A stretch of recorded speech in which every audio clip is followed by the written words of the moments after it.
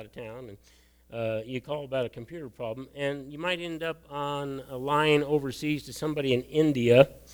And I kept telling a guy one time, I said, I do not understand. I'm enunciating for him as if that's going to help. I do not understand what you're saying. Okay, so I'd have to talk a little bit faster or a little easier or something like that. So, okay, well, I can't understand a word you're saying. I finally said, I'm sorry, I'm going to have somebody else. I can't understand one word you're saying, and I'm speaking English over here, okay? That's a problem. You end up getting somebody you can't understand, so that's not helpful. You need somebody that knows how to tell you what they want you to do. Some help is really helpful when you get your hands on the right person to service whatever it is that you're having trouble about, and they come right to your door, and they know how to handle the issue, and they fix it right away. Like maybe if you had a broken dishwasher or something, and somebody shows up and they know exactly what to do, that's always good. In other cases, it's good to know that somebody has your back in a certain situation. I don't do this kind of stuff anymore, but when I was in college, I worked at that motorcycle shop, and how many of you ever worked in a motorcycle shop? Can you imagine that it's a little rough at a motorcycle place where they somewhere in the back where they do mechanic work? Those guys are a little rough. Most of them, like to smoke the funny cigarette and stuff like that, and on lunch break and stuff like that. And so, it's quite a crew. Well, one day I walk out into the shop. That's where I worked, and there was only one guy there. It was kind of right after lunch, or we were supposed to get back for lunch. And he's at the back of the shop, and there's two guys that have surrounded him, and they're saying words that we can't say in church, and they're mad at him, and it looks like they're going to, as we would say, clean his clock here in just a few minutes for something that he did, and he probably deserved it. I'm going to call him Kevin. Kevin was always doing something he shouldn't do with people he shouldn't do it with, and I thought, oh boy, but I said, it's 2 against 1. I can't have that. So I just stuck my head out and I went, Kevin, do you need some help with this? And these guys looked up there at me, and I hope I looked bigger than I was. Maybe God made it look that way. But they just kind of backed off and settled down. And he goes, no, I got this, Greg. I got this. Okay, yeah, sure you do, So I just kind of hang out a little bit where they can see me until everything was over and they left. Later on, he came up and he said, hey, thanks for sticking your nose in back there. And I said, well, you're welcome. And I'm thinking to myself, man, I'm glad it worked out that way because I was bluffing on my part. Anyway, the believer has the greatest help available to mankind. There is no one that we would rather have show up than Jesus. There's no one that we'd rather have show up than God because there's no one greater than him. He is sovereign over all things, and that's who we need to show up. It is the best help that a person can have in any situation. Now, one of the greatest examples of that, if you want to turn to 2 Kings chapter 1, how far will God go to protect his servants? Well, the Old Testament is full of many examples of that, and I just want to read one about Elisha the Tishbite. Elisha was always telling kings like Ahaziah exactly what God thought, and they didn't like it. And so the king's men came and said, this prophet said this about you. And he said, well, who was that prophet? And they answer him in verse 8. And they answered him, they said, he was a hairy man with a leather girdle about his loins. And he said, it is Elijah the Tishbite. Tishbite just means he's from the town of Tish, all right? So he's Elisha the Tishbite. And so the king sent to him, to Elijah, that is. To Elijah. And I'm saying Elisha. It's Elijah. The king sent to him a captain of 50 with his 50 men. So he sends a military group out to take Elijah. And when he went up to him, that is the captain and his men, behold, Elijah was sitting on top of a hill. And he said to him, O man of God, so he does recognize he's talking to a prophet. O man of God, the king says, come down. Elijah didn't even move, and he replied to the captain of 50, if I am a man of God, and that's what the captain said, if I am a man of God, let fire come down from heaven and consume you and your 50. Then fire came down from heaven and consumed him and his 50. So, all right, you want to mess with Elijah? No, you would think they'd learn. Well, they didn't. So he again sent to him another captain of 50 with his 50, and he came and he said, O man of God, thus says the king, come down quickly. Elijah replied to him, if I am a man of God, let fire come down from heaven and consume you and your 50. Then the fire of God came down from heaven and consumed him and his 50. Most people think that that fire comes in the form of a tremendous lightning strike that would just kill everybody. So he again sent a captain of 30 with his 50, a captain of a third 50, the third group, with his 50. And when the third captain of the 50 went up, he came and he bowed down on his knee before Elijah, and he begged him and said, O man of God, please let my life and the lives of these 50 servants of yours be precious in your sight. Behold, fire came down from heaven and consumed the first two captains of 50 and their 50s. Now let my life be precious in your sight. And the angel of Yahweh said to Elijah, Go down with him. So the way he approached him just changed everything, right? So he arose and he went down with him to the king. Then he said to him, Thus says Yahweh, because you have sent messengers to inquire of Baal-zebub, and that would be, there's different forms of that. This is also a reference to Satan, the god of Ekron. Is it because there is no God in Israel that you inquire his word? Therefore you shall not come down from your bed where you have gone up, but you shall surely die. So Ahaziah died according to the word of Yahweh, which Elijah had spoken, and because he had no son, Jehoram became king in his place in the 2nd year of Jehoram, the son of Jehoshaphat, king of Judah. Now the rest of the acts of Ahaziah, which he did, are they not written in the books of the Chronicles of the kings of Israel? And the answer is yes, they are. God is very powerful. There was a couple of Jesus' disciples, and one time there was a little confrontation about something, and they stepped up and they said, Lord, shall we call fire from heaven down and take care of them? And Jesus says, what am I doing with you, basically. And so he started calling them the sons of thunder, because they were always wanting to bring fire down and kill somebody that was in opposition. Now, that didn't happen that day, but God is very powerful. He can do those things. You think about that? You might think you're in danger. Well, what if God just decided to bring lightning out of heaven and strike down your enemy? Or what if you're standing there and afraid and God just decides to open up the earth and swallow your enemies? Has he ever done that before? Sure he has, more than once. God can do anything. God can take care of anything. And we need to be mindful of that God's in control of the situation. All right, well, let's read it. 153 to 154 in Psalm 119. Calling upon God, of course. Look upon my affliction and rescue me, for I do not forget your law. Plead my cause and redeem me. Revive me according to your word. Salvation is far from the wicked, for they do not seek your statutes. Great are your mercies, O Lord. Revive me according to your ordinances. Many are my persecutors and my adversaries, yet I do not turn aside from your testimonies.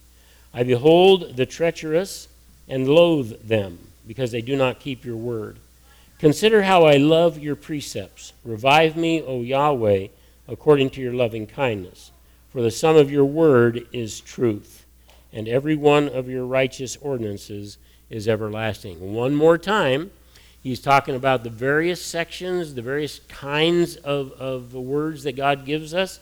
So he talked about the law, the word, the statutes, the ordinances, the testimonies, the word again, the precepts of God, and one more time the word and then the ordinances. So all these things work together. They're all a little bit different, but they all work together to give life to us.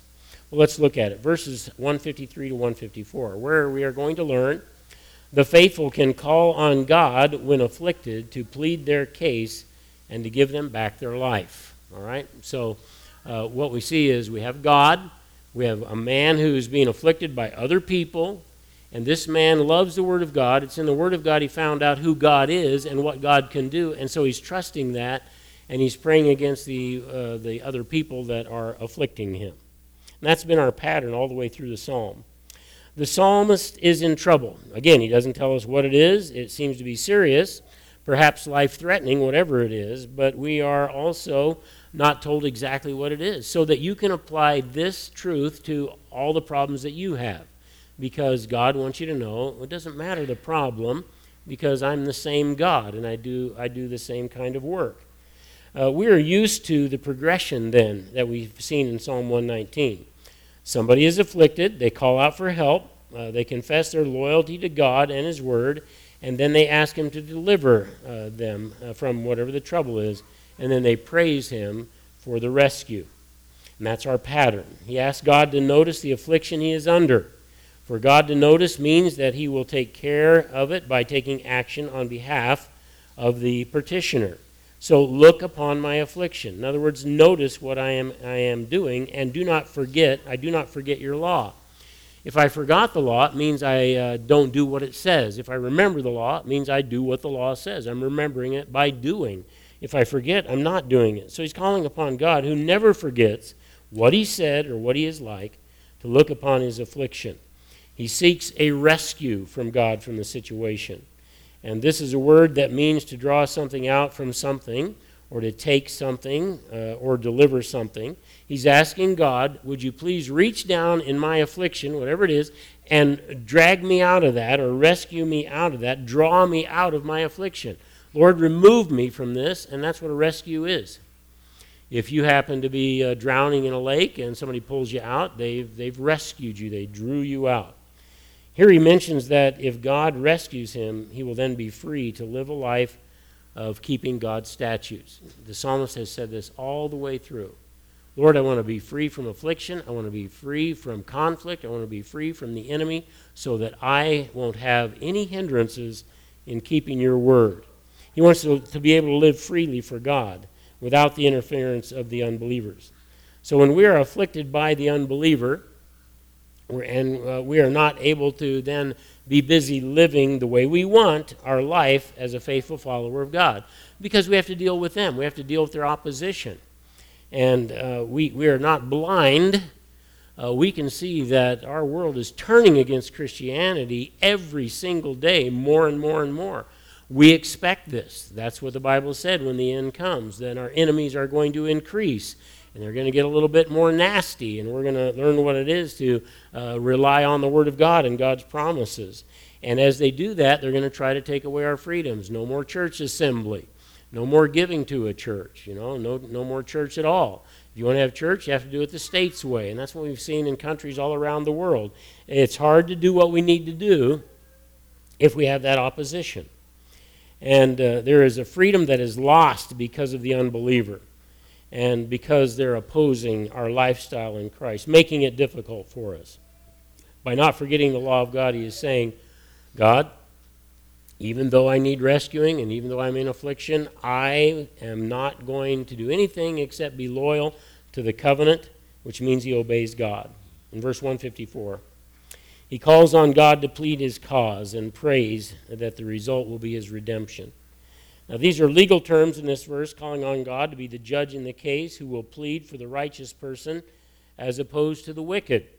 I want you to know that there are no lawyers that work in heaven. I didn't say there's no lawyers in heaven, did I? I said there's no lawyers that have a job as a lawyer in heaven. God is the judge and God is the jury. If anybody's case needs to be pled, God does it. If anybody's case needs to be witnessed against, God does that. And he will use people for witnesses in those things, but no lawyers there. God is perfect in all of his judgments. You could have no better person than Jesus to plead your case. Let's look at a couple of places. 1 Samuel 24:15. 1 Samuel 24:15.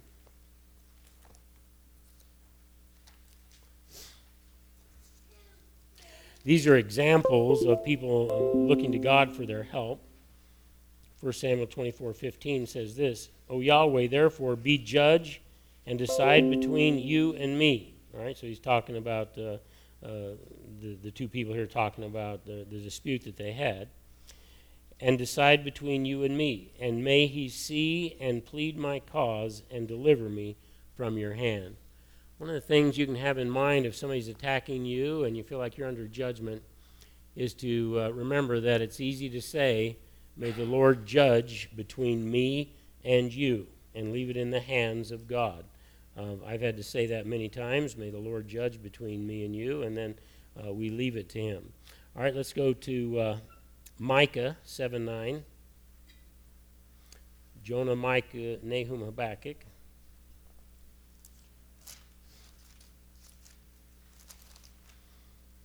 Those little books are kind of hard to find sometimes. Like I'm having trouble right now. There we go. Okay, and that is Micah 7:9. I will bear the indignation of Yahweh because I have sinned against him until he pleads my case and executes justice for me. He will bring me out to the light, and I will see his righteousness. And then he goes on to talk about then the enemies will see my Lord and what he can do. God is the one, thank goodness God is the one who's going to be our judge and not people in the end. And we can also understand that the judge of all the earth will do what's right. When Abraham was pleading for Sodom and Gomorrah and his nephew Lot, he said, Lord, if there's 50 righteous, will you not destroy it? And God says, yes. Well, he works his way down until he's just ashamed to even ask anymore. But he also says to God, will not the judge of all the earth do right? Now, that's rhetorical. It means yes. The judge of all the earth will do what's right. No matter what, God always does what's right. God never does what's wrong. And we can count on that. As God has promised his people, he will revive them. And revive, in the Hebrew text here, means to return one to life. Sometimes in affliction we feel like, we could almost die here. He wants his life of service to be returned to him. Verse 155. Because they do not seek God's statutes, salvation is a long distance away from the unbeliever. Here we see the great spiritual divide that exists between the believer and the unbeliever. The unbeliever is not close to salvation. He is not close because he refuses to look at God's statutes. It is the Word of God that reveals to us the power of God to save. Remember what it says in Romans 1:16, for I am not ashamed of the gospel. Why? The reason is, for it is the power of God unto salvation, to the Jew first and also to the Greek. It is the power of God unto salvation. The Word of God is the power of God unto salvation. Now that's true in our salvation of our souls, and it's true in salvation from trouble. Those who refuse the Word of God will not be saved. Unbelievers today in general don't believe this. They firmly believe that there are many paths to God, and they make up their own gods too, and they all lead to some paradise for everybody in the end. The Bible doesn't say that. That isn't true.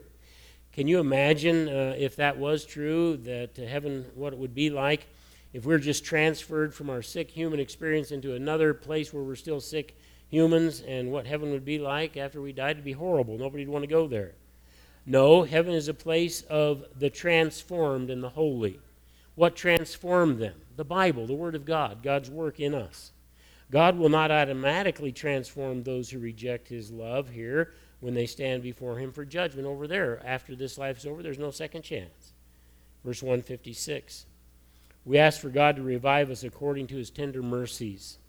Tender mercies refers to the protection that God has for those who are in a situation of helplessness and dependent, which, by the way, is us every minute of every day. The truth of the matter is that without God, we're powerless to fight any battle. But with God, all things are possible. The faithful can count on the tender mercies of God sustaining them. They are many. Again, his prayer is that God would return him to life, because the enemy has just kind of taken it out of him, where he can walk each day and talk with the Lord and keep the ordinances of God. We must stop and compare ourselves here for a moment with what the psalmist is saying about his relationship with God. That's what the Bible invites us to do all the time. God, he brings forth certain saints of the past, and he picks out certain things in their lives, and he says, be like that. Be like that.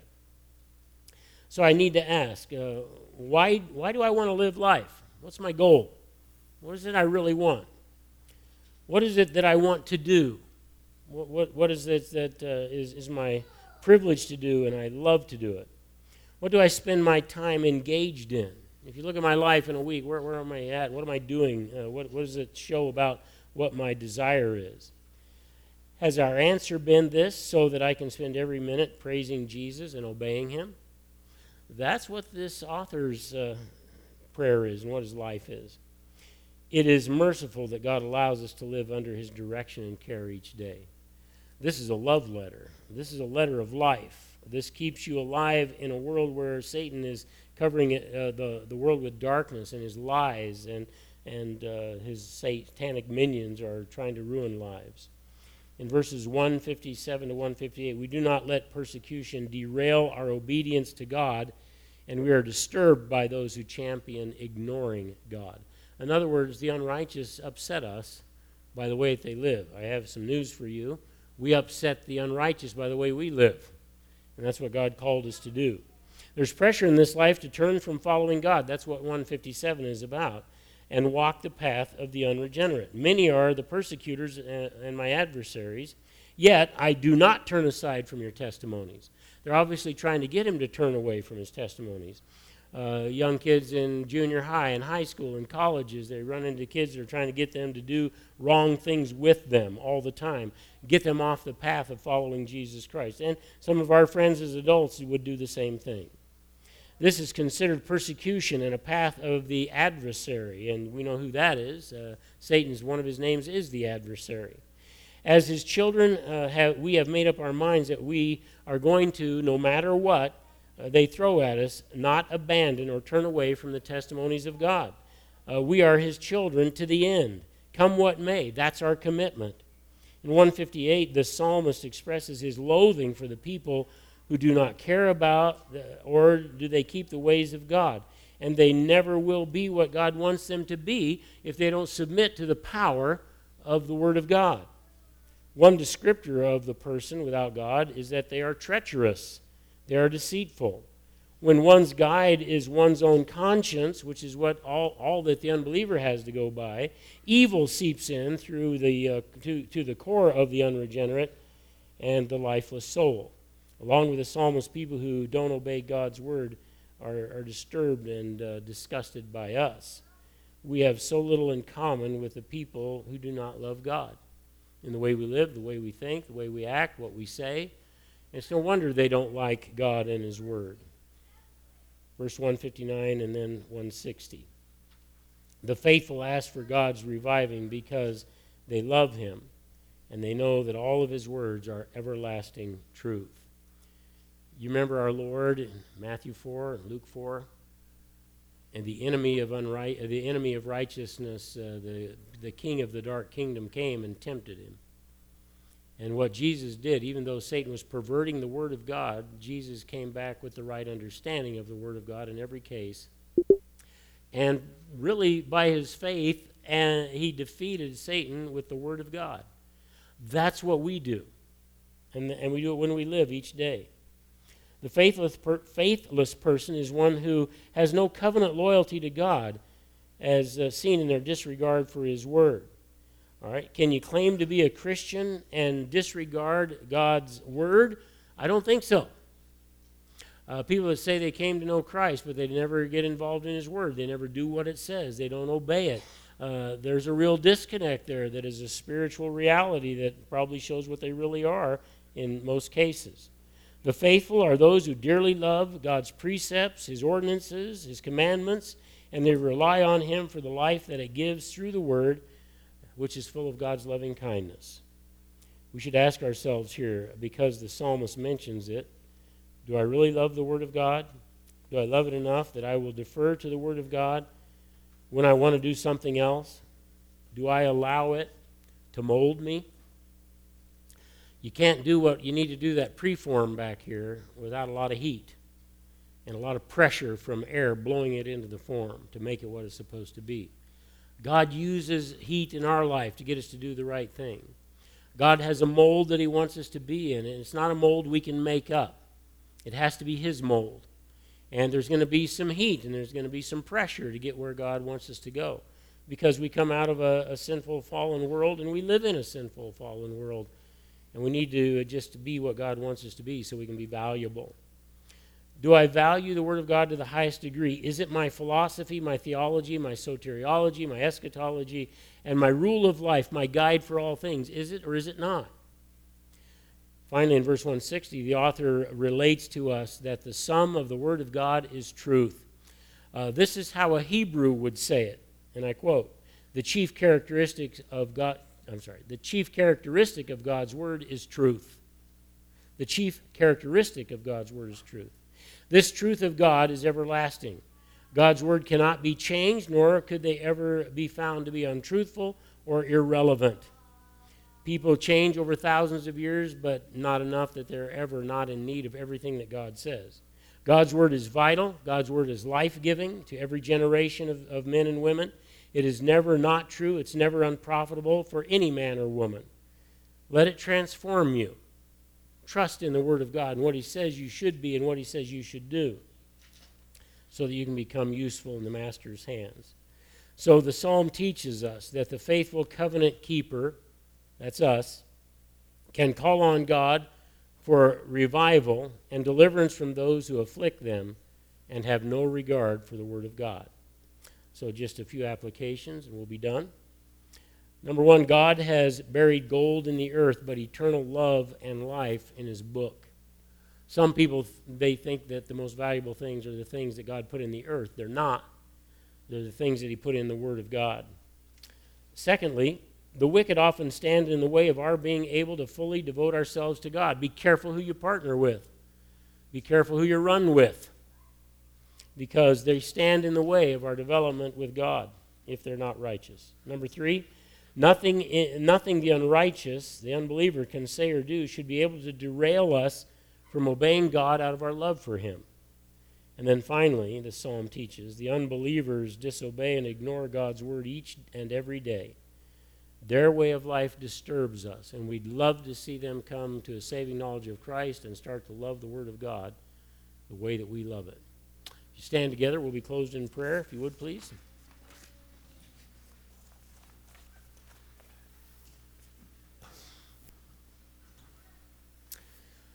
Heavenly Father, we all believe the truth, that your Word is a lamp unto our feet and a light unto our path. And you lead us in the right direction so that we can be and become what you want us to be. Lord Jesus, I pray that you would sharpen us, that you would knock off the rough edges, that you would mold us, Father, into what you want us to be. And I know that we can resist that. I just pray that we would be the kind of people that, along with the psalmist, find out instead that we're going to be what Jesus wants us to be because He gives us life, a life that is not only abundant, but a life that is worth living.